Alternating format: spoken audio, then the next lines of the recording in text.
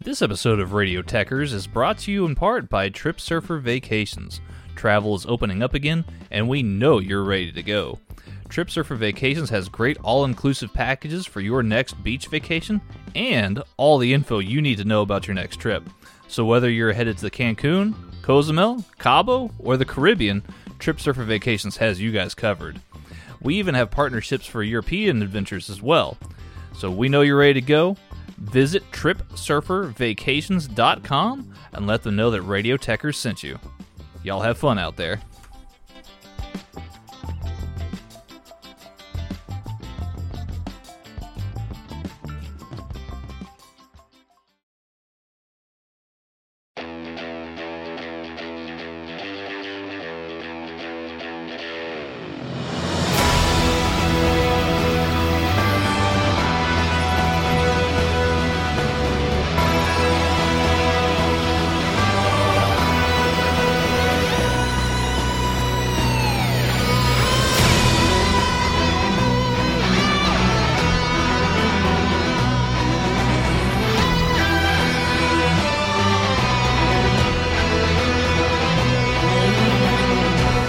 Hello and welcome to another episode of the Doctor Who Pod. I am Si, and joining me as always is the other half of the Dalek dodging duo for this show, Mr. Dan Griffin. How are we doing, sir?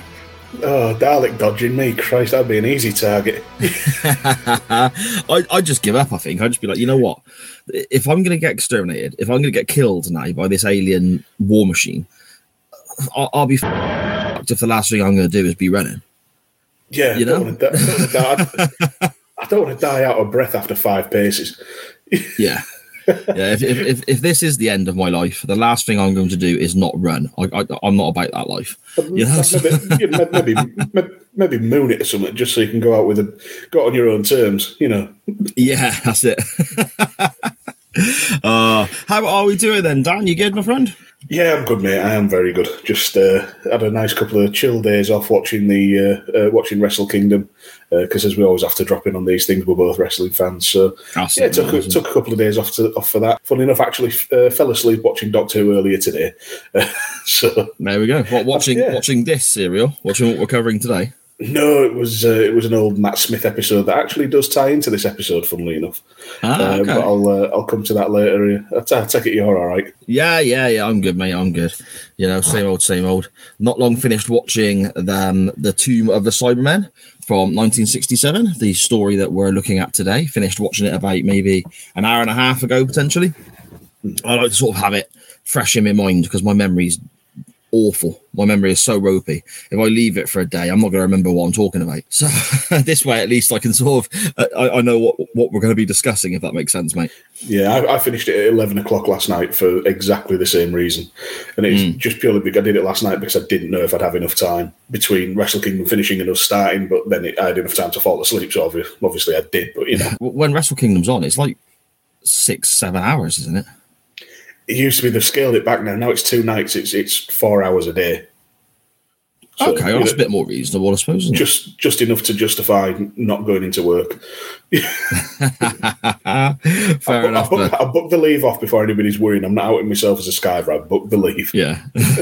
Just hope that none of your bosses are Doctor Who fans and stumble across the podcast where you're turning around and saying, "Yeah, I phoned in sick, mate, to stay home and watch the wrestling." You know. Just dropping yourself right in the crap. If I really wanted to, I could have had the wrestling on mute and work from home. But right, okay. It's not the same, though, is it? It's not the same. So, what we are looking at today is the 1967 serial, The Tomb of the Cybermen.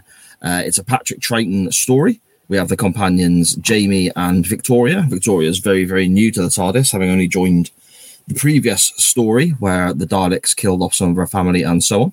Dan, so then, as someone who, I suppose the whole point of this podcast is someone who's not seen much classic Who, and it's a big selling point for me of why this project we're doing is so interesting, for me at least, having you watch stuff for potentially the first time. What are your thoughts on this then, as an overall look back? Is it the first Troughton story you've seen other than the specials, like the Five Doctors and so on?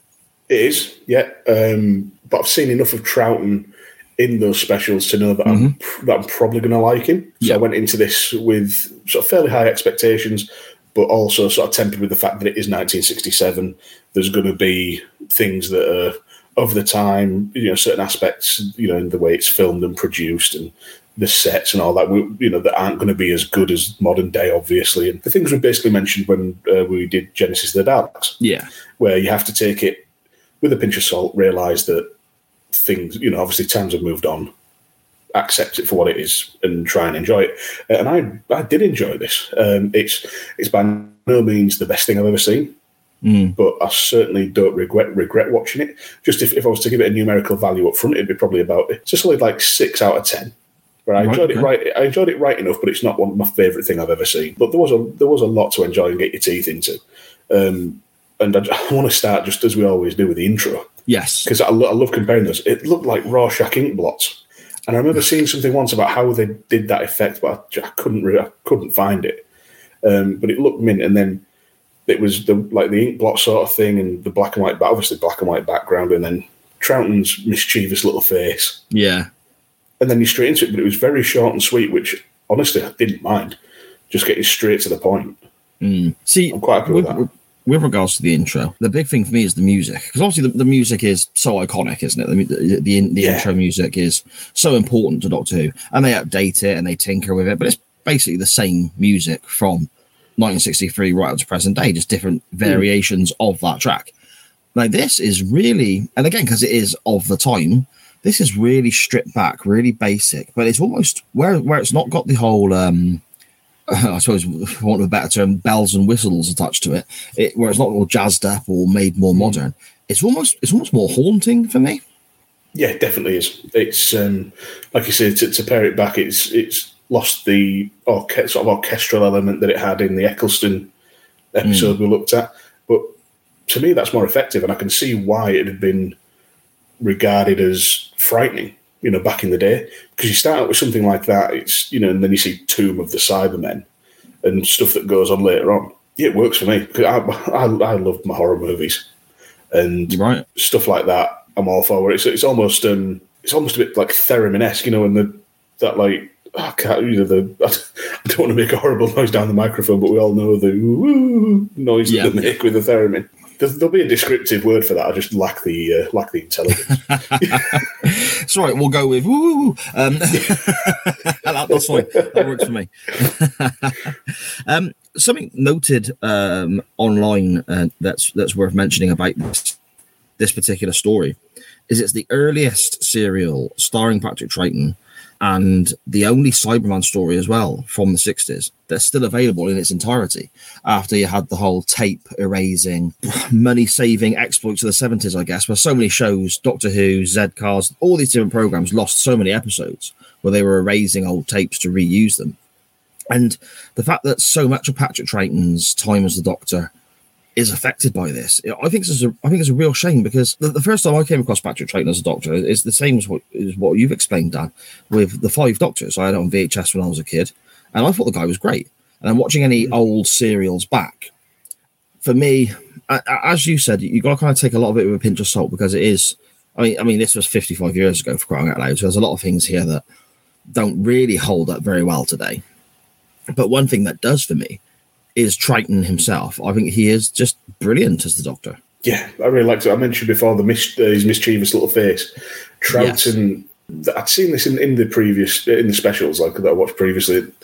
He's got this ability to switch between deadly serious and sarcastic, and then he'll switch to sarcastic and jokey, but you're never quite sure which is the real Doctor. It feels like one of them's a veneer to the other, but you're never sure which one. But so he'll have this air of humour, but then deathly serious, then sarcastic, and it's just like there's something behind that. Yeah, and I don't know. He makes the Doctor a naturally intriguing character with the way he plays all that. He was fantastic in this episode. Yeah, I mean, eventually, at some point during our first season here, we're going to be looking at a William Hartnell story. And the comparisons that I always see other people make online between Hartnell and Troughton is that Troughton brings almost like a warmth to the Doctor. He brings like that mischievous side as well, yes, but he has that kind of a bit clunky, a bit klutzy. There's aspects to Triton's Doctor that make him, I suppose to put a basic tag on it, maybe a bit more likable than Hartnell's Doctor, because Hartnell's Doctor at times was very cold and very stern. Dare I say, a bit more relatable and a bit more human. Yeah, potentially. Yeah, that's a good way of putting it. Yeah, because it's obvious in this that he cares for Jamie and for Victoria. Jamie, who's obviously been around for a little bit. Victoria, who's obviously brand new to the TARDIS. Just a little sidebar, so I can get it out of the way quickly. Get my childishness out of the way. When Victoria's walking into the TARDIS, and the first two sentences she says, "It's so big. What are all these knobs?" Instant giggles. Me too, mate. I'm nearly 41. It's pathetic. But you can't help it, It's the way on a previous episode. There's so much of our lives are made up about fart and willy jokes, is what we said in the previous episode, and I think yet again there's another example there. So we might have to start doing knob joke of the week. Yeah. I'm not sure how I go about making a jingle for that. I'll figure something out. Well, the humor, I guess, that you get with Triton's Doctor as well is evident with Victoria and Jamie when they start talking about certain aspects of traveling in the TARDIS. Jamie makes a dig about making sure the Doctor has a good landing this time, a soft landing as opposed to, or a soft takeoff as opposed to maybe a bumpier ride. You don't want to scare Victoria first time round. And then there's the comment about when Victoria changes into some more comfortable clothing, I guess, to be out and about with the Doctor. She asks, is the dress too short? The Doctor responds, I won't worry about it. It's no worse than Jamie's, because obviously he's in his kilt. And just those sort of little, I suppose, little jokes, sort of inside jokes, or, just gentle ribbing, I suppose, between friends, isn't it? I thought it was a real nice... the atmosphere from them coming across on the screen felt nice, The relationship between the Doctor and Jamie in this reminded me very much of my sort of relationship with my granddad. Because I go and walk his dog every day, and he's a smart bloke. He's getting on a bit now, but he's still like doing the Times crossword every day and shit like that. He's a very intelligent man. But me and him have little digs at each other, have these little inside jokes that anybody else would think, my God, they speak to each other terribly. But and there's just a bit of that here, and it's just that it's that kind of the words thrown around so often it's lost all meaning, sort of in more recent times. But it feels like natural banter. Yeah. And it brings it round. It makes it much more relatable and much more entertaining. Because even though you might not, it's a fairly basic joke of Scotsman in a kilt, it's a dress. Mm-hmm. But you can tell Jamie's not really taking offence, and it's just a bit of a. And we say stuff to our mates that we'd probably never say in public, but it's fine because you're mate and you just shrug it off. And coming from the Doctor as well, coming from Patrick Triton at that moment when he's trying to kind of reassure Victoria and so on, and it was just literally just slipped in there, just a little throwaway line, but it really tickled me, just really made me laugh. So yeah, real early on in the series, in the episode. Just already establishing the relationships that these characters have together, I think is really, really well written. We're talking early on in the episode there. We might as well just quickly break down a part of the plot that we start with. Effectively, the Doctor, the TARDIS, the Doctor, Jamie, and Victoria arrive and kind of interrupt an expedition, an archaeological expedition of people. We're back in the quarry again from Genesis of the Daleks. I don't know if it's exactly the same one, but we're back in another quarry for filming. Lots of pebbles and stones and dust everywhere. We're back in another quarry, and this group of people are on an expedition to effectively find the last resting place of the Cybermen, I suppose, is how it's worded in one particular scene.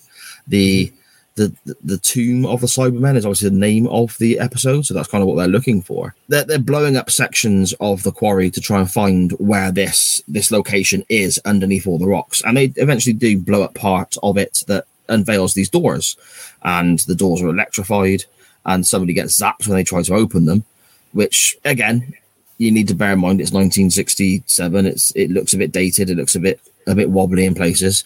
But for 67, it looks pretty good. Particularly the explosion in the side of the quarry. Yes. I was pleasantly surprised by that. I thought that it looked good. The electrocution, you can call it a bit dated, but at the time, that would have been the sort of the height of what they could do. It's like when we were talking about the CGI in 05. Mm-hmm. When we did the time, Dalek, Yeah. So, no, that's a good point. I didn't think of it that way with regards to the CGI in the Dalek episode as being the best they can muster at the time. I'm looking at this in a completely different way, even though it's exactly the same scenario, isn't it? It is the best they had at that, at 55 years ago, I suppose. Or potentially a phrase we use quite often on UTT. It was the best they could do for the money. yeah. I get you. One thing that did impress me, and I don't know why, I don't know if it was that big a deal, but when the doctor inspected the individual who'd been electrocuted by the door, the scars and the burns on his hand, I thought looked great. I thought they looked grotesque, and they looked. If I was a young kid, and that hand got turned over, and you saw the burn marks and the obvious pain and so on that this guy would have gone through when he died, you look at it and you think, okay, that would have shocked me as a child. Mm-hmm. I think as well they did a really good job of sort of foreshadowing that with the music. The score up to this point, I noticed in particular, was very sort of tense and almost horror movie-esque in terms of it kept you on edge. There was a lot of strings involved, and it had me thinking, okay, something's going to happen here. There is something coming. Yeah. And lo and behold, the guy gets electrocuted about 3 minutes later. And they don't exactly spend a lot of time mourning, do they? No, they just... And that's something, I suppose, that kind of runs through all 4 episodes of this. That stuff happens... I mean, on one side of the coin, being 4 episodes long keeps the story moving. I think we kind of fly through a lot of stuff in that time. It's quite a fast-paced tale over these 4 episodes, but also sometimes it's like you want them to stop and take a breath. And when people are getting killed, when the Cybermen, jumping ahead a little bit, when the Cybermen are attacking people, they effectively just take a deep breath and recover very quickly. You'd imagine there to be a bit more concern or a bit more worry, I suppose, but they kind of go from one moment to another without, I suppose, no better term can pop in my head using a wrestling term, I guess, without really selling what's happened previously. If does that make sense? Yeah. Did you pick up on that as well, or is that just me? It does to a point, yeah. They see a lot of death in a very short space of time. They have to deal with the fact that, again, jumping ahead, they have to deal with the Cybermen coming back to life. They have to deal with the Cybernats. They have to deal with the fact that the rocket's being repaired. There is a hell of a lot going on. Yes. And part of me wonders if, because there's so much going on, that they don't really have time to take stock. But then, so the adrenaline's constantly up and they've got to think, what do I do now? Right, I've got to do this. I've got to go out of this script. I've got to get out of this script. I've got to do this, do that. But there are times when certain characters do have that moment to take stock, and it doesn't really register. Yeah. They're constantly looking into the future and thinking, Kaftan's just on with the plan, and which, fair enough, her character will not care that people have died. But Victoria's more worried about what's going on under the hatch and with the Doctor and with Jamie, which, fair enough, but you've also just watched by this point, about 5 people die. The only person whose reaction kind of makes sense is Viner. But then he's panicking all the way through. He's panicking before there's much to panic about. Yeah, he's almost like the complete opposite of what we're saying about the other characters, isn't he? Because he's almost hysterical all the time. To a stage where I was. This is going to sound quite harsh, but I was quite glad when he got killed off because he was doing my head in. I know exactly what you mean. Yeah, just like calm down a bit, fella. Do you know what I mean? You're in this situation. Okay, there's Cybermen, there's this, there's that. It's not very good. You're probably gonna die at some stage along this way, so I understand your panic, but just wind it back a touch, buddy. Come on, you're not being helpful at all here. I wanted them to use the old trope where somebody slaps him in the face and he just calms down instantly. Yeah. You're hysterical. That's what just queue up to take turns like in Family Guy. Just like 5 or 6 Cybermen behind as well, just slapping him because they've had enough as well. You speak there of the character Viner. And we have a group of characters here that effectively make up the cast and make up the the expedition, I suppose. You have, I'm going to butcher some of these names, no doubt, but you have Kaftan, who is the very wealthy lady who is financing the expedition. You have Toberman, who is her, we'll say assistant, but we will cover what they call him later on. A very large, strong gentleman who is Kaftan's assistant. We have Klieg, who is the other party that's with Kaftan and is quite an expert apparently on the where they're going and the information they have, and very much part of the plan to revive the Cybermen. And then we have he's your basic character who's there to be the smartest one in the room until the Doctor gets there. Yes, yeah, I get you.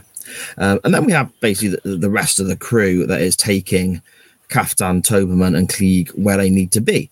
So you have Captain Hopper, who's flying the rocket to take them to the planet, and then various faces who are part of this archaeological group, this expedition that is digging them or blowing up, I suppose, the pathway to where they want to be. And then, of course, the Doctor, Jamie, and Victoria joins them. Now, we mentioned Toberman briefly there. Quite early on, we can see a few issues where this was 1967, but watching it in 2022, it's a bit awkward. He's literally the only black dude on the screen, and he's referred to as servant and slave throughout the show. Yep. That's a little uncomfortable now. But at the same time, when you actually go online and you look at some of the reviews for that time, you can see things in the Radio Times and so on where people are reporting it back in the 60s and saying it was a bit awkward back then as well. Yeah, which is very telling. Isn't it really? I mean, I think, so that time, it's hard to put into context, because when it's been reported as awkward in 1967, it's going to be very uncomfortable in 2022. Yeah. But it's one of those things that can't really be justified, but without Toberman, the story doesn't really work. No, that's right. By the end of it, he's referred to as slave and servant and all that, but he ends up, spoiler alert, being one of, if not the vital character. I love the way we do that. I love the way we declare spoiler alert when we're talking about a show that's 55 years old.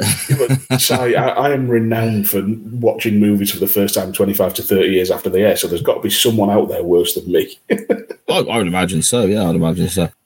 We kind of go into the first room after they got the doors open, the electrified doors. Now, apparently the guy who died, he was very unlucky because there was only a certain amount of charge in these doors, and that amount of charge was used up on him, so everyone else could just stroll on by now. So very convenient. He's very unfortunate. So they get through these big doors. Toberman has to open them for them because they're huge, heavy, massive doors, and Toberman is the hired muscle. So they get into the first room there, I guess, would be a way of control room. Yeah. And there's a couple of doors off this control room, and there's a hatch. And the hatch is going to play a massive part throughout the whole serial, all 4 episodes, because down this hatch is the tunnel that takes you into literally the tomb of the Cybermen. And other little rooms off it as well, don't get me wrong, but that's kind of the primary point, that traveling from A to B into the tomb, so to speak. Victoria ends up, well, it's not just Victoria, everybody, they all sort of split up and go off exploring together. They're all very, very, very quickly, they're accepting of the Doctor, Jamie, and Victoria, and they divide those 3 up as well, and everyone goes off exploring, and then everybody just decides, I'm going to start pressing buttons and pulling levers with no care or attention, and you've got like the more intelligent people, I suppose, the Doctor and Klieg, both saying, just leave everything alone, don't get carried away, leave things be, and we'll sort of survey the situation. Everyone else is like, nah, sod that, mate, and they're just pressing buttons and pulling levers everywhere. Yeah, this shit looks cool, let's do this. Yeah. It was very much like the Doctor and Klieg trying to control a toddler's birthday party. Yeah, exactly. But I think part of the reason they accept the Doctor and his companions so quickly is because the Doctor very quickly surmises that the man who tried to open the doors wasn't electrocuted, but in fact had all the electricity drained from his body. Right. I've just read that in my notes. Okay. So I thought it was just a charge thing as well, but he actually had the electricity drained from your body. if you have the electricity drained from your body, your synapses can't fire, so your brain shuts down, which, fair enough. Okay. It was at this point I sort of clocked that Klieg and Kafdan were going to do. It was so badly telegraphed. It was very much, here are the bad guys. Yes. But very much so. When they get in the tomb, the Doctor obviously figures out part of it, and gets the doors open. And Klieg gives it. How did you know that? He said, Doctor says, I use my own special technique. Could you tell us what it is? He says, I keep my eyes open and my mouth shut.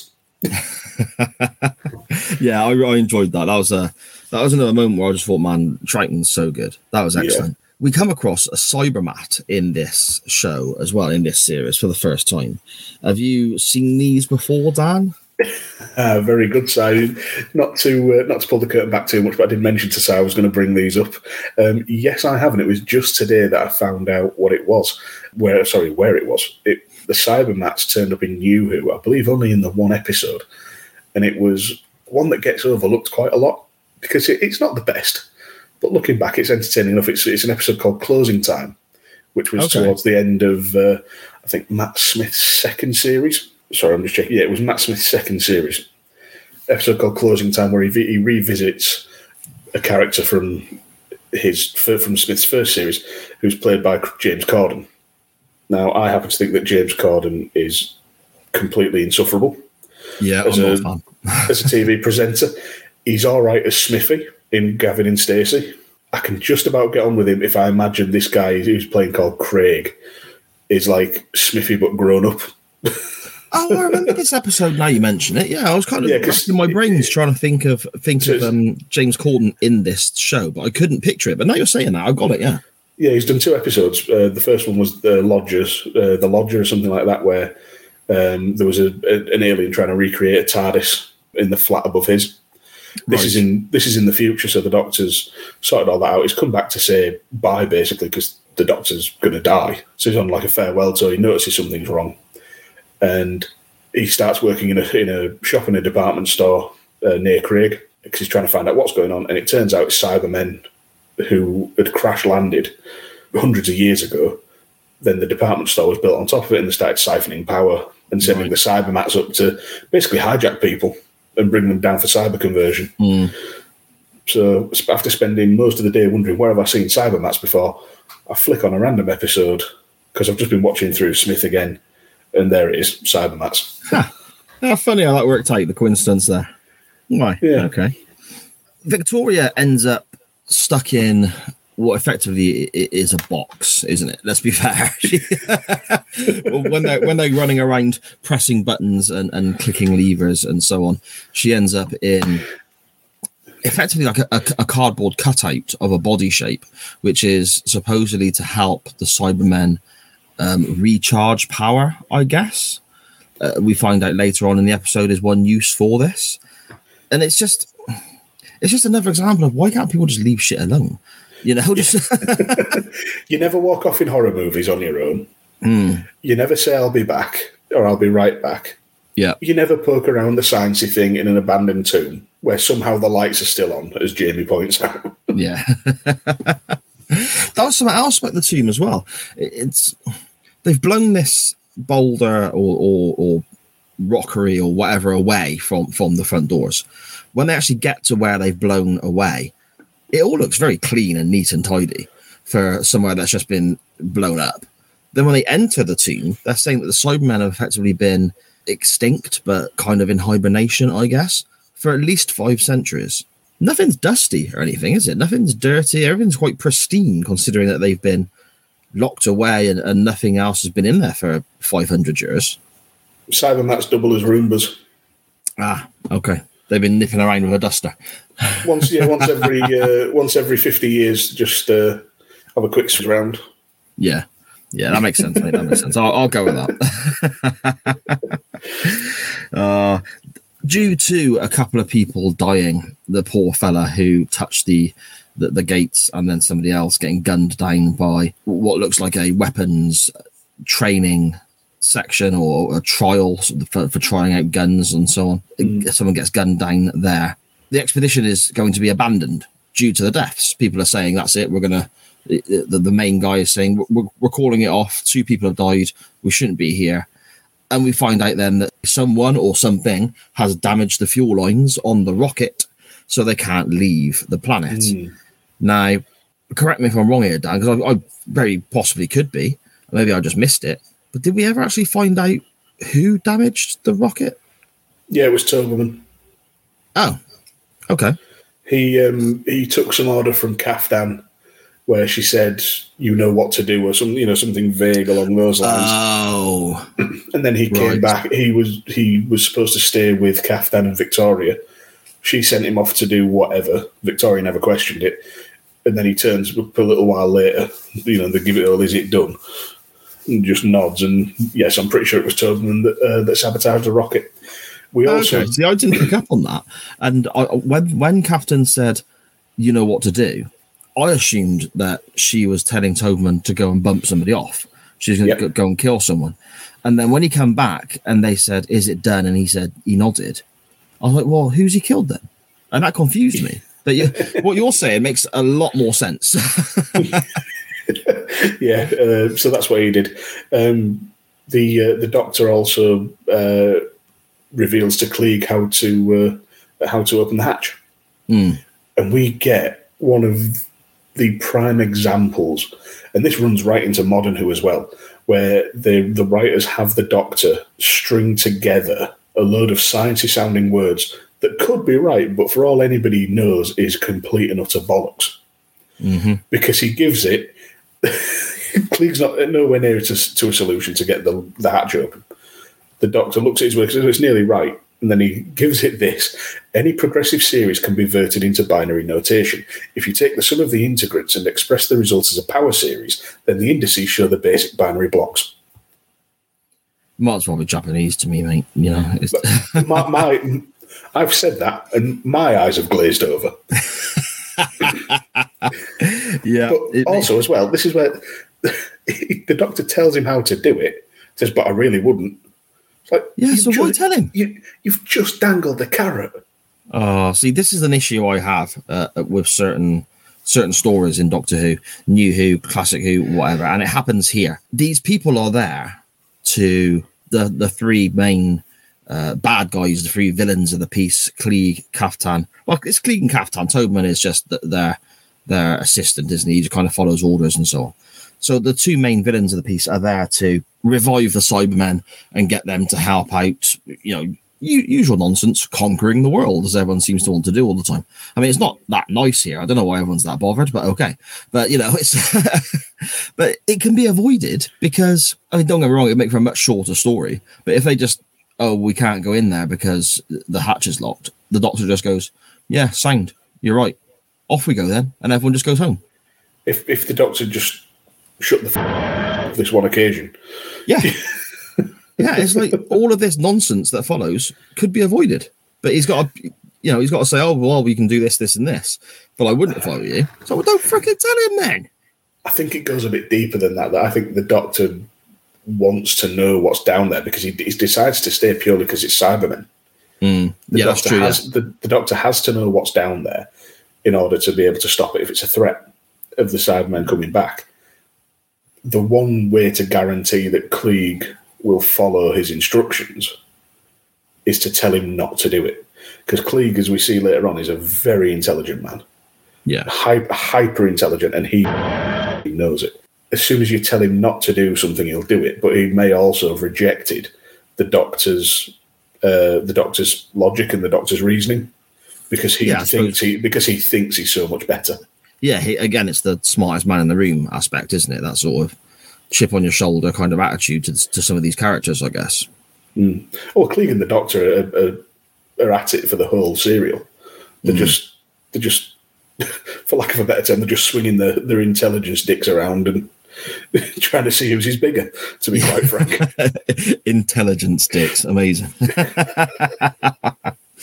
Eventually we get the hatch open. People all pile down there to see what's going on, and that's when we come across the actual tomb of the Cybermen, or the honeycomb, as somebody refers to it as well, don't they? And it is that was Klieg. Yeah, it's all sectioned off like almost like a beehive, I guess, but it's all frozen. and Klieg starts tinkering with another control panel to unfreeze it. To me, for when this was 55 years ago, the effects here I quite enjoyed, watching the ice sort of disappear from what is obviously a model of this thing, the ice kind of disappearing from it, and then when they stopped him and reversed it, the ice built back up again before he reversed it again and it built back down. I quite enjoyed that. I thought that looked quite good. Yeah, I did. It was, again, pleasantly surprising. I really like the use of models and miniatures for practical effects. It's something that was really prevalent. Probably, I think I mentioned this before, really prevalent in the original Star Wars trilogy.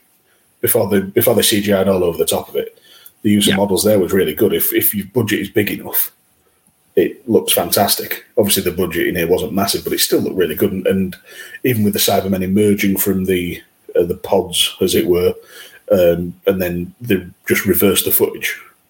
So the Cybermen were like being trapped back in the pods. Yeah. Yeah, I thought that worked really well. Really enjoyed that. Yeah, and that is... I'll be straight up honest with you now. That's why I picked this serial for us to go back and watch. I wanted to go back to, for want of a better term, the black and white era this week. After seeing Dalek and seeing a Tom Baker story, I wanted to go back and watch something way back when. And I didn't want to do another Dalek story, so we'd just done a couple of those. So Cyberman story kind of stood out. And this one, I thought that iconic moment of the Cybermen coming out of the tomb, splitting out of their pods, it's replayed all the time whenever there's any Doctor Who documentaries or anything like that. And I remember it being really spectacular when I was younger, watching back on an old VHS tape.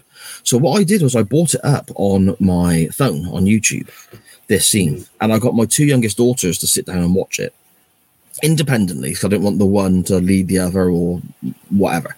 So I sat down with my one daughter who's 14, very, very nearly 15, and my youngest daughter who has just turned 12 in the last couple of weeks. My 15-year-old, effectively, in a couple of weeks' time, she said she could understand why somebody would have been scared of this when everyone had black and white television. But now, she said it just looks really, really old. Yeah. So I can understand where she's coming from with that, with 22 eyes, a 15-year-old looking at that. But interestingly, my youngest, the 12-year-old, she actually said that it was really creepy. And the fact that it was in black and white, and the fact that they all sort of start marching towards the camera, and the music playing is a bit clunky and a bit off. But Charlie, my youngest, said it was really, really creepy bit of footage. So I find that really interesting. Yeah, and she's right. Well, both you girls are right with that sort of analysis. But yeah, I thought the same thing. Going back to when the fake sort of the model Cyberman came out of the wall, and the first part of the serial ends with a close up on the Cyberman face. You can look at it and say, "Well, that looks shit," but you actually.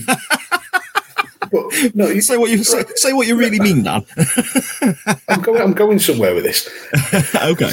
But when it lingers on the image for a while, and you see like the hollow, dead eyes, and just there is nothing there. That there's no bells and whistles. It's not like the modern Cybermen where you can see, like, if it's a cyber controller, it's got this like jet black bit with a hole in that you can see its brain and things like that. It is just blank and nothing, and like one of those, like a creepy model or puppet or something. Yeah. And then when they are like that and moving towards it, and the bodies are just sort of sleek, shimmery, obviously grey because it's black and white, but you can sort of tell roughly looking at it that you would expect them to be metal. Yeah. They are awful. And then the voices when they finally speak, it's... Yeah, back then that would have been scary. Nowadays, it just reminds me of when Kane was using the voice box in 1999. But, yeah, I know what you mean. These things are weird, and I can fully understand why. In 1967, people were scared of these things. And I'll tell you what, you mentioning about the eyes and the face and so on. That's something else Charlie actually pointed out last night as well when I got her to sit down and watch the footage. She said like the face just being blank is the word she used, and then just black eyes with nothing there, she said, makes them even creepier. And she's right, it is that kind of emotionless blank expression, isn't it? Yeah, as it should be for a Cyberman. They have had all emotion removed. But it's just reminding me, and this is going to be another classic one where you've not seen it. Have you seen the movie The Strangers? No. Of course you haven't. I don't know why I ask. People know, if people are listening to, if this is your first episode of the Doctor Who pod, you need to go back and listen to our first couple to appreciate that I've not seen anything ever. So, except Doctor Who and Barry Windham matches and Quantum Leap. But anyway, this one called The Strangers. It's essentially a home invasion horror film. Okay. This couple have been to a wedding. They've got somewhere booked out. This guy's decked it all out romantic because he's going to propose. He's proposed at the wedding and she said no. So it's all really awkward. But these three people in masks have decided that this is the house they're going to raid tonight, terrorise the people and murder them. And they wear masks throughout the whole thing. And it's a family of people. So it's a bloke, an older woman, and who you're led to believe is a late teenage years girl. But the bloke is wearing a ragged suit and a Hessian sack over his head. Right. And it's just got two eye holes cut into it and just a straight line across the mouth. And there's a scene blank. Yeah. There's a scene where Liv Tyler is because Liv Tyler's the female lead in the movie. She's in the kitchen. The fella's gone out for a drive and get a pack of cigarettes and all that because it's all really awkward between them. She's just stood there in the kitchen drinking a glass of water thinking, oh God, what have I done? And you just see this guy walk into the house behind her. It's a great shot. It's like this open plan kitchen and living room. Okay. And you just see him just out of the shadows, just stood there staring at her with his sack on his head and the blank, emotionless eyes and all that. And then something makes a turn around. And she turns around and he's gone. Right, okay.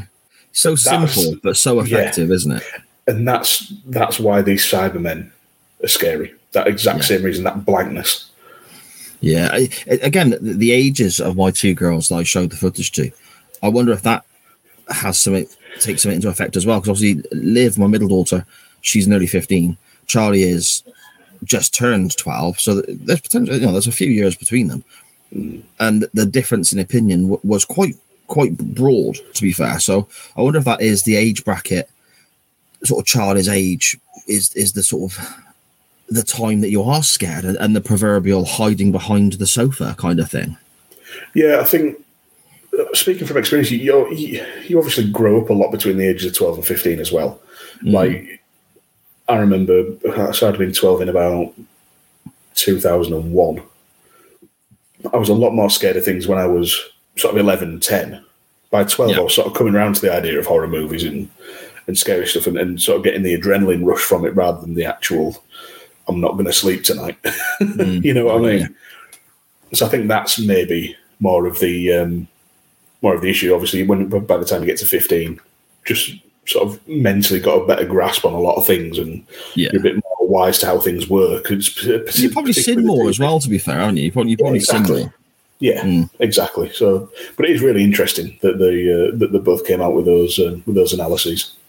Yeah, no, I thought it was really good. Yeah. Effectively, now we're coming to the end of episode 2. The Cybermen who are climbing out of their pods revive the cyber controller, don't they? And he's got his own special pod tucked away elsewhere. He was hiding in a fridge. He was doing a Boris Johnson. He's not slumming it with his mates. He's got his own special pod elsewhere, isn't he? And the cyber controller comes out, and that kind of sees off episode 2. But I'll ask the question, Dan, to be fair. So far, episode 1 and 2, where are your thoughts with regards to this? We're halfway through. Where are your thoughts with regards to this serial up to this point? At this point, I was thinking, okay, there's enough to be getting on with here. I'm enjoying it. It was very obvious who the bad guys were and what their intentions would be earlier on. But yeah. I tried to ignore that because, again, I've seen a lot of, a lot of these stories are going to be quote unquote tropey, but it's because these were the originators in many ways. These gave rise to the stereotype story. But there was a lot of, like I said, there were, it was telegraphed who Kaftan and Klieg were, what their intentions were, and who was going to be, you knew Hopper was going to be a dismissive knob, later on. Yeah. And all the rest. And just this stupidity of Victoria putting the Cybermat in a bag. Mm. Yeah, why? Why the hell? Oh. So there were bits that sort of took me out of it, but there was more than enough to be getting on with. So I thought, I'll see where this goes. It's going to be all right, I think. Okay.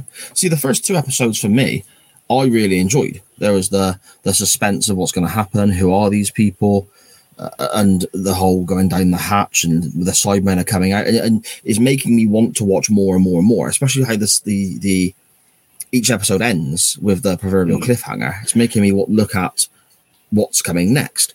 The reason I ask that question now at this stage is because the next 2 episodes they completely lost me. There was still enough there for me to there was still enough there for me to enjoy, and it did tie up a lot of the loose ends for the story and so on, of course. But it just kind of there are aspects of quite poor acting throughout this whole serial. They got worse in the later 2 episodes, and I think part of that was potentially due to the story from here sort of wandering a little bit. It doesn't. This first 2 episodes, while I say points have been predictable or anything like that, at least it was tight. It moved along at a fair clip, and we got to where we knew it was. We got to where we knew it was going, but it did it well. It did it fine. From here, it's all. Well, we need to get out. Oh wait, no, we don't. We need to get down. Oh wait, they've got a weapon. Oh no, wait, I've got a better weapon. Yeah. Let's go into this room. Let's go into that room. It's a bit like playing a video game where you start a new sort of quest or a new story, and it just sends you back to places you've already seen, just to fetch things and bring them back. Like Mario Brothers, the princess is not in this castle; she's in another castle, and you got to go all again. A little bit, yeah, because it's just like, okay, we're up here now. Here's the Cybermats. Okay, but now Klieg's got a gun, or it just felt, it didn't feel as sort of cohesive as the first 2, if you like. Yeah. I don't know if that makes any sense. No, you're right. It seems like there's almost like a lot of things happened, but nothing of actual substance really happened. It seems like everyone was very busy. There's a lot of stuff going on, but then when you broke it down and you actually look at the plot of the whole story, a lot of the stuff that went on just didn't really affect the main plot line as much. I've just realised it's another serial, the second one in a row for Old Who, that we're looking at, where a lot of things have happened and there's been a lot of death, and the result has just been that they've been shutting off a stone door. Yeah, just locking something in somewhere. Yeah, pretty much. Don't open the door. Yeah, exactly. We basically get the situation where Toberman is captured by the Cybermen as well, as we sort of go through the last 2 episodes. He's then getting converted or mind controlled to a degree, with some wibbly wobbly lines from the cyber controller's head to his head. I really like them. Yeah, I love the innocence of it, man. The fact that it's obviously incredibly old television, and I thought it was great. I thought it didn't offend me at all. The Cybermats, on the other hand, I looked at them and I thought they look naff. Let's be honest. They look like somebody painted dog turd silver. Yeah, and then they just roll around. Apparently the Cybermats, they had several different ones, because they had a couple that were remote controlled. They had a couple that were wind up, the old clockwork. So you wind them up, put them down, let go, and they'd shoot off. And then you had a couple that were literally just on wheels, and they'd say action and just roll them across the screen. And Victoria, the actress who played Victoria, Deborah Watling, she genuinely didn't like these things because they would scurry around her feet. So when they weren't filming and there was a break, but they were still on set, they used to wind her up and get the radio controlled Cybermats just to scurry around her feet while she's trying to have a cup of tea or something. That's rotten. That is, man. That's mean. Funny, but rotten. But just going back to the Cybermen quickly, we're talking about things that look good or don't look good. The Cybermen themselves look good. The Cyber Controller looked less scary because he had a badly drawn testicle for a head. Yeah, I got a note here saying the same thing. Basically, the Cybermen, they look creepy. They look, you can imagine at the time being scared of them when you're a kid in 67. The Cyber Controller, yeah, he looks he's ropey as hell, isn't he, really? Let's be fair. It's Cyberman meets the Coneheads. If you it's not a good look, is it? Yeah, to be honest, I've not seen it, but I know what you're referring to. So I've seen pictures. Yeah, so we then get a few moments where the people are getting themselves in trouble and having to be rescued and so on. Captain Hopper rescues people with some smoke bombs, which apparently send Cybermen into some kind of crazy, loopy. They don't quite know. It's almost like they're dancing at one stage when the smoke bombs are going off. It's like they're in, a very misty nightclub. These Cybermen. I thought it was just because they couldn't see. Well, they're just bumping around all over the place, and it's like not being funny, but you'd think they just stand still, wait for the smoke to clear, wouldn't you? But they're kind of all going a bit funny, and I looked at it and I was like, okay, I don't quite understand why the smoke has had that much effect on the Cybermen. It came as a bit much. But then you get the awesome line from Captain Hopper and his dreadful American accent that he's putting on. Come on, you guys, because he's getting cross. So it's like, everyone should just run with me. Let's go. It was so bad. Yeah.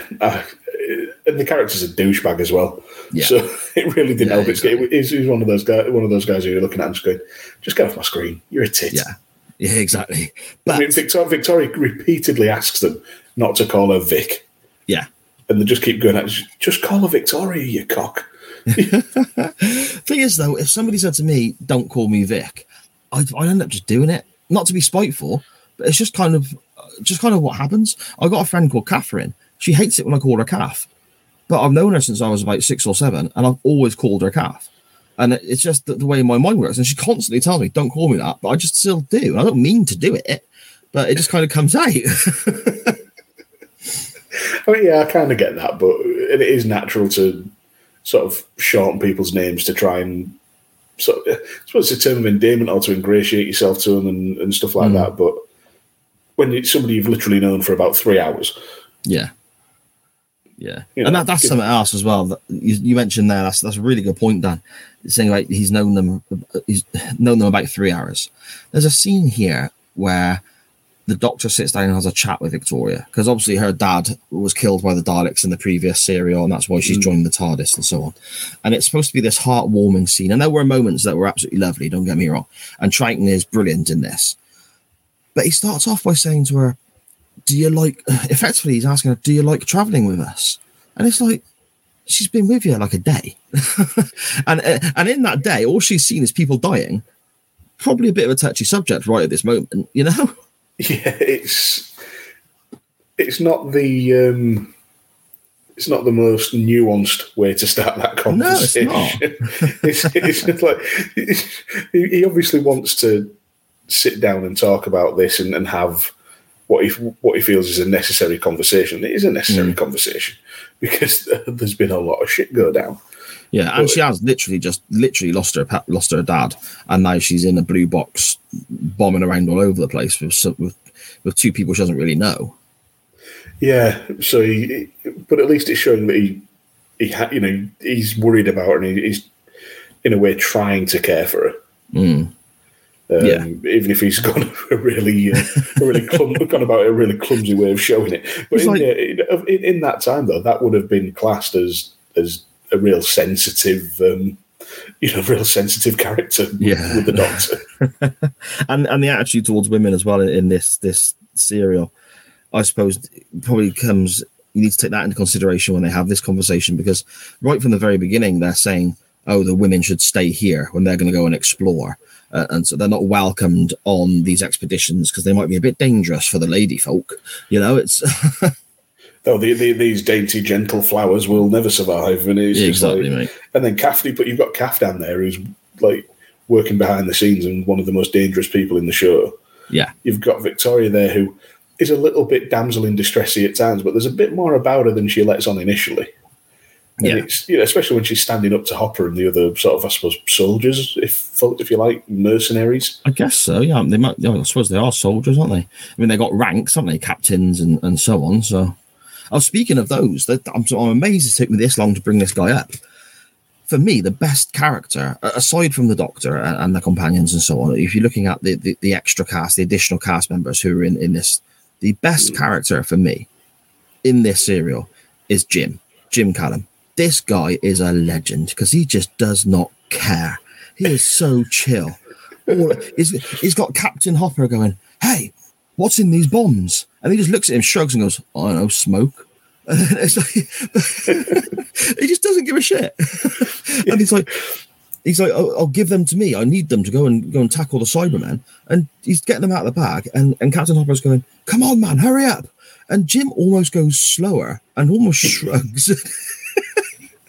He just doesn't care. When the Cybermen first come out of the hatch first come out of the tomb, and so everyone's panicking and all that. If you look and actually just focus on him, I don't even think he's looking in the right direction. He's just kind of just chilling out in the background. I didn't notice any of that. I'm gonna have to go back and have a look at it now because that sounds brilliant. He's either one-liners. He's just like literally his whole character spends the whole time just going, "Nah." Now the question is was that the way it was written, or could he just not be asked? Yeah, maybe. I like to think that was his own spin on it. The actor bought that himself. Yeah, I like to think that he just thought, Cybermen, I ain't worried about them. too much screaming and hollering around, we're in the tomb with the Cybermen. What did you expect it to be full of, I don't know, pixie dust and farts? Exactly. What's in these bombs? I don't know, smoke. That's right. They're smoke bombs, and they make the Cybermen dance. All right. It's cyber dancing smoke. Oh, that's it. The special smoke that makes the Cybermen dance. I suppose we kind of just, unless there's anything else you want to particularly touch upon, Dan, we kind of come to the end of the serial, don't we? And how the Doctor and old relaxed Jim and everyone else kind of solves the issue, I guess. There's one thing I want to touch on, and it's an exchange that the Doctor had with Klieg the second time they went down into the hatch, because at this point, Klieg, they think, has been battered to death by, I think, Toberman by the Cyberman or something. I can't remember which one. But either way, Klieg's incapacitated, and then he manages to nick the cyber gun and sneak down the hatch after the Doctor and Jamie. And they stood there, and Toberman's still trying to bargain with the cyber controller. Yeah. And he gives it. They have this great exchange where Klieg's saying, "Yours is the privilege to witness for the first time the union between mass power and my absolute intelligence." And he's giving, and the Doctor kind of agrees, saying, "Such a combination of intelligence and power, you'd be formidable indeed. Why, you could be commander of the universe with your brilliance. Makes the imagination real with the possibilities, really over-egging the pudding with it." Yeah. And then Klieg's just sort of stood there quite happily having his ego stroked and saying, "Oh, well, if I'd only known you shared my imagination, Doctor, you might have even worked for me." And this is where you see Patrick Troughton's just got amazing facial expressions as he's appearing to work this out in his head. And just be like, come round to Klieg's way of thinking. Yeah. And, perhaps it's not too late. And Jamie's arguing with him. It's like, don't you see what this is going to mean to all the people who serve Klieg, the all-powerful? No country, no person would dare to have a single thought that was not your own. Eric Klieg's own conception of the way of life, and giving it all that, and obviously taking the piss, and just really going hard on it just to be a dick. But Klieg's eating it up. He's like, yes, you're right, master of the world. And Doctor just goes, "Well, now I know you're mad. I just wanted to make sure." Yeah, just brilliant, isn't it? And whilst all this is going on, all the dramatics and this interaction, Jim's just curled up in the corner on a little kip, I expect. He's just chilling out. He's just gone for a whiz. Yeah, I'll be back in a minute. I'm going to see if I can make an icicle. One last thing as well. Victoria gets the final word with Captain Hopper, which I really liked. Hopper doesn't want to go down into the hatch again because he's just come back from sorting the ship out. Yeah. And she says, Victoria just says to him, "Don't worry, Captain. It's comforting to know we have your superior strength to call on should we need it." Just completely mugs him off, doesn't she? Yeah, just like that, you tosser.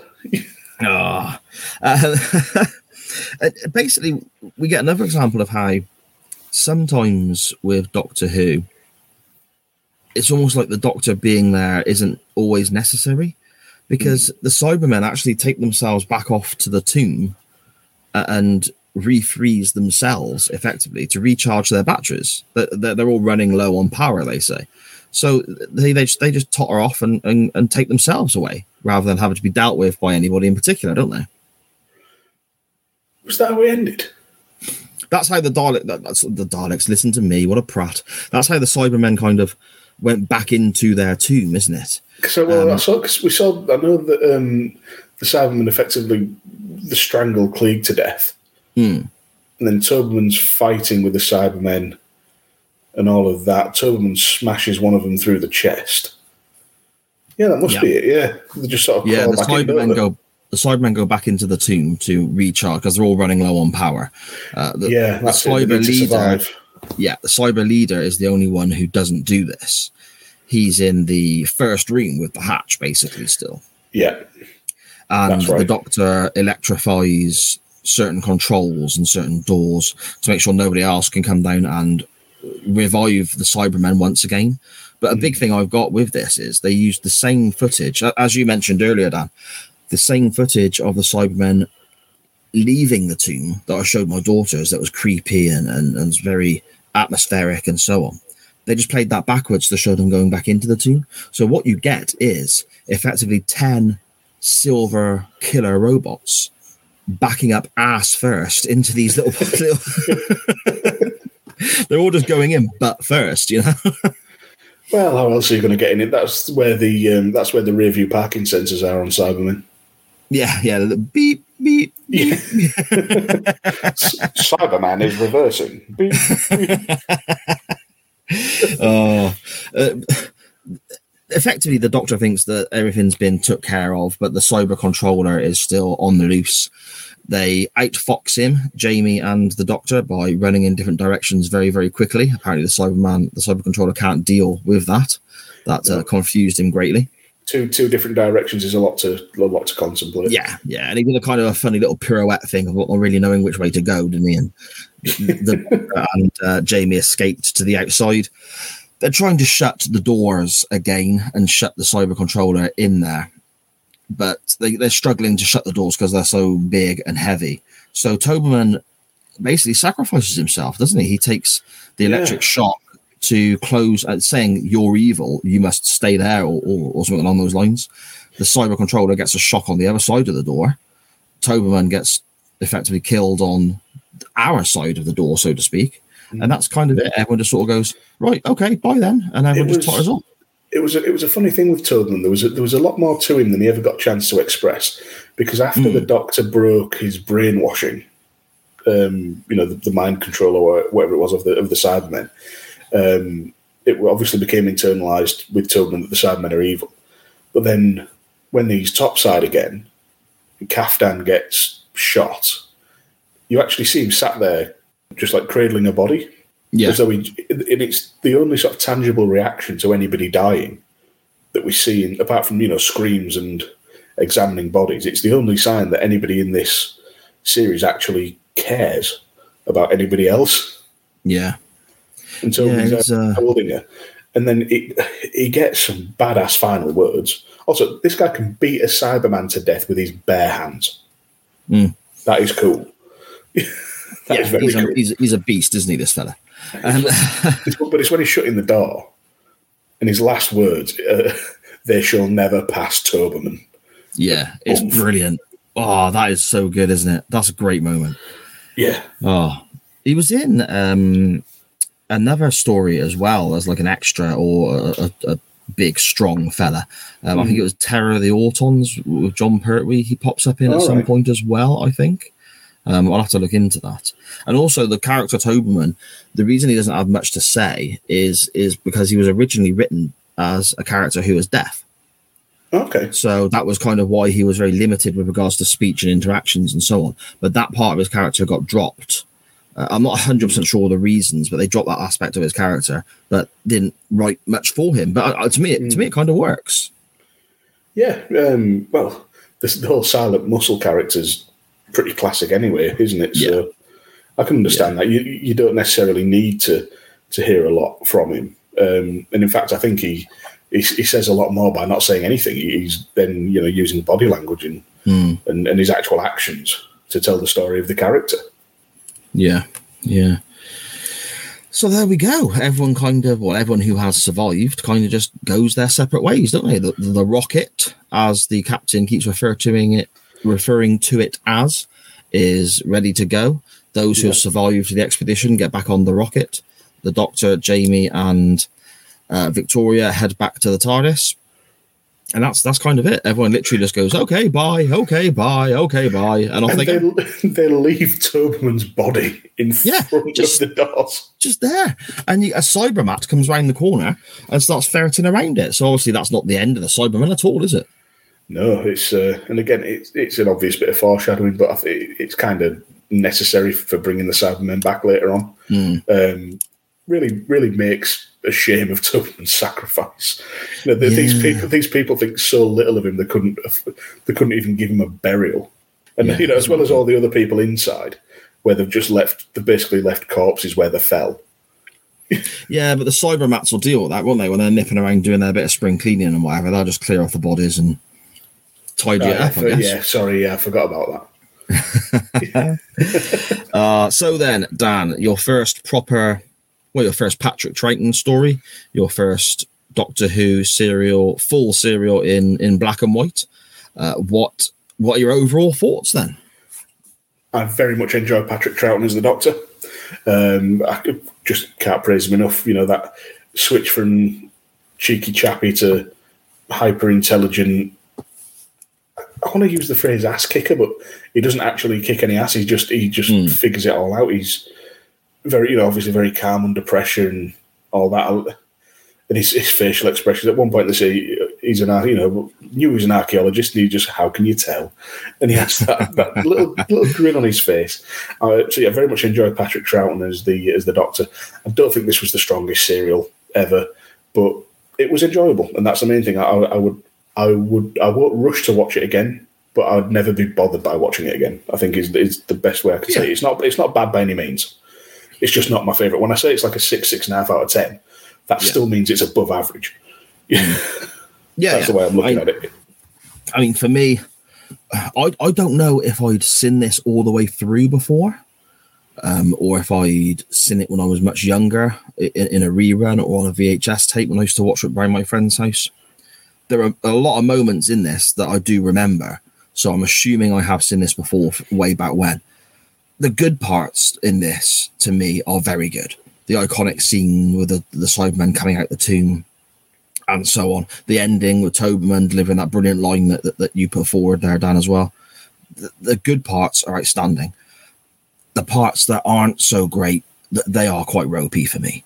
Some of the effects, some of the stage sets and so on. Now, I know we say it's of its time and we need to kind of look past that to enjoy the stories, but sometimes when it's so much in your face, it's difficult to do that altogether.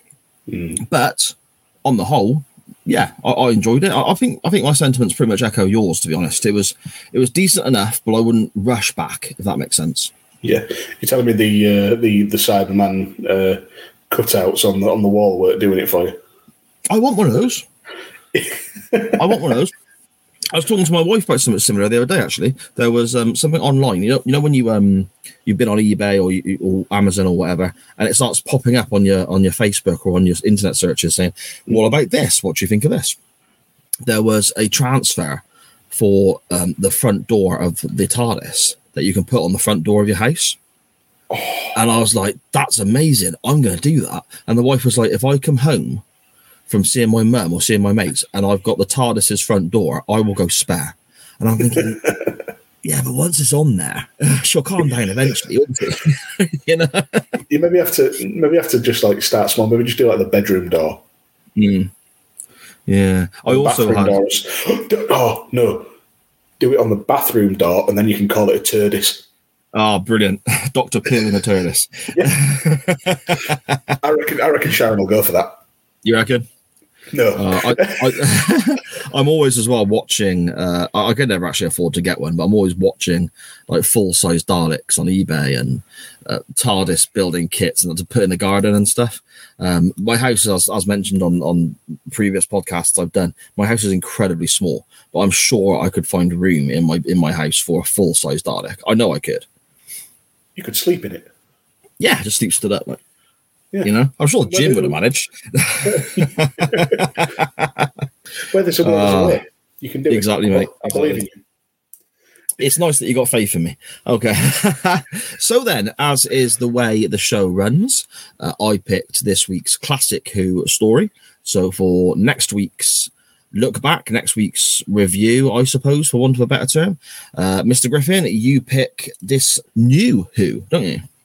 I do, and it's been a bit of a struggle. I put it out on Twitter. Yeah, I saw. Yeah, that you had a massive short. Yeah. Yeah, it's a long list. It's a long list of episodes. I think it was something like 15 for Tennant, 14 for Smith, and 13 for Capaldi. And there are a few in there that I consider to be like upper echelon good that I know I want to prioritise. Okay. But because I can't figure them out, I can't figure out the order and I can't figure out which one I want to prioritise for who. And I didn't want to go straight from Eccleston to Tennant because it's a bit too linear, but then there's too many Smith episodes and there's too many Capaldi episodes, or, one of the ones for Capaldi is like a 3-parter that end up taking us 3 hours of watching time, let alone making notes and then talking about. So I've decided to go for Jodie Whittaker. Oh, okay. Because if you say the Flux, after just saying a 3-part Capaldi story is too much, but we're going to look at the Flux. No, I wouldn't do that to you, mate. I wouldn't do that to you. I like the Flux, but it's too much to do in one podcast. There is a clear episode of Whittaker's that is just far and away above almost anything else in her run as Doctor Who, as the Doctor. Sorry, I'm intrigued. And as I mentioned before, I mentioned a couple of times that I'm into horror movies, and that was for a reason. We are going to The Haunting of Villa Diodati. The Haunting of Villa... Say that again, sorry. Villa Diodati. Villa Diodati. Diodati. Okay. Now, I will have seen this, but I don't remember that at all. It's amazing. Okay. It's genuinely, I love this episode. Is it, you say it's inspired by the horror, your love of horror films. Is it scary, Dan? Is it something I can go downstairs now and watch at 10 o'clock at night? Or have I got to put a cartoon on afterwards? It depends how much of a wimp you are. No, there are horror elements to it. Very much so. It's tense. There's a lot of it is creepy, and it uses elements from classic horror literature. Right. Okay. You'll understand what I mean by that as soon as about 5 minutes into the episode. Right. Okay. But yeah, so we're going there because I must have watched this episode at least 5 times since it aired, which wasn't that long ago, with it being Jodie Whittaker. Clear, just for me, far and away, Jodie Whittaker's best work. Okay, brilliant stuff. No, I'm really intrigued. I'm really looking forward to that. When you were talking about Tennant and X amount of episodes and Capaldi 3-parters and all this sort of stuff, Jodie Whittaker didn't even enter my mind as where we could potentially be going next week. So, no, that's fantastic. I'm really looking forward to that. And as part of that episode next week as well, I think it would be unjust of us if we didn't have the discussion about the Doctor being played by a lady, the companions, Bradley Walsh and so on, famous for other things, and then popping up on Doctor Who, and all that kind of, I suppose, I don't know if controversy is the right word, but the conversations that were had when Jodie Whittaker was first cast and so on. I think that would be quite an interesting discussion for us next week as well, Dan. Yeah, definitely. I don't think you can talk about Jodie Whittaker as the Doctor without bringing that into it, because it divided opinion. A lot of people seemed very concerned about what this alien who's got 2 hearts and no traditional gender as we know it are very concerned about what they had in their pants. Yes, it's going to be an interesting chat, I think, my friend. Right, okay then. So there we go. That is what we will be looking at next week. The Jodie Whittaker episode. You're going to have to say this again for me, my friend. I'm going to struggle with that word. The Haunting of Villa Diodati. There we go. That's what we will be looking at next week. Okie doke. Dan, do you want to let everyone know whereabouts they can find you online and your other content as well, please? You can find me on Twitter at DanGriffin21, where I'll be tweeting about movies that are 25 years out of date, wrestling that's a minimum of 6 weeks out of date, and episodes of Doctor Who that we've all watched a million times before. You can find me in the podcast world on Unbooking the Territory, which you can find on Twitter at UTT Podcast. If you search for Unbooking the Territory or UTT Podcast on your podcast app of choice, you'll find us there as well. That's myself and UTT Rob going through the firsts and lasts of professional wrestling. We have a side project called Unbooking the Tankatory, which is charting the career of Tank Abbott in professional wrestling. I still don't know how we got there, but it's a lot of fun. It is such a random thing, mate. It really is. It was from season 1 of UTT, where we're watching WCW in 2000 and realising that actually some of these characters were pretty good, and some of the plans that they had for them that ultimately went nowhere. It's interesting to find out how they got there, and Tank Abbott was one of them. So right, fair enough. It could have easily been Crowbar or David Flair. But and just finally, you can also find me on the monthly pay-per-view reviews on the That 90s Wrestling podcast playlist on Primetime Conversations, who you can find on Twitter at Primetime Convos. Brilliant stuff. Okay. You can find me on Twitter at SJP Words, where there's links to the Twitter pages and links directly to the other shows that I'm involved in there. The SJP pod, Chain Wrestling I do live on a Monday night on YouTube, Twitch, etc. via Radio Techers with our good friend Magsy. All sorts there. If you're just looking for sci-fi and time travel discussions, there's the Waiting Room as well, at waitingroom_ on Twitter, that I do with our good friend Benny, looking at Quantum Leap episode by episode. We've just finished season 1. First 9 episodes are available via Radio Techers. But again, all these shows and links can be found by simply searching my Twitter and seeing what I share on there. So that's at SJP Words for me. But most importantly, you can follow the show at The Doctor Who Pod on Facebook and Twitter. And it's exactly as it sounds, at THEDRWHOPOD, at The Doctor Who Pod. Once again, I want to thank the musical genius that is Mr. Borna Matozic on Twitter, at Borna Matozic, online, YouTube, everywhere. Go and check out his content, his fantastic cover versions of all sorts of TV themes, especially stuff from Doctor Who and the world of science fiction. Absolutely brilliant stuff. Go and check that out there. Thank you so much, Borna, for letting us use your cover of the Doctor Who theme for our show. And once again, at the Doctor Who Pod on Facebook and Twitter. Dan, I very much look forward to speaking to you again very soon about Jodie Whittaker and a female Doctor Who. I'm very excited, mate. I cannot wait for you to watch this episode. And if you feel like it, the next 2 do follow on from that. Okay. But it's not a true 3-parter, if you take my meaning. You've got that episode, and then the other 2 are a 2-parter to themselves. But I think you'll want to watch those as well. Yeah, okay, I'll do that. I've got loads of time on my hands at the moment, mate. I just keep sending me stuff to watch. Right, Dan, thank you so much, buddy, and I will speak to you again very, very soon. Speak to you soon, mate. Bye-bye.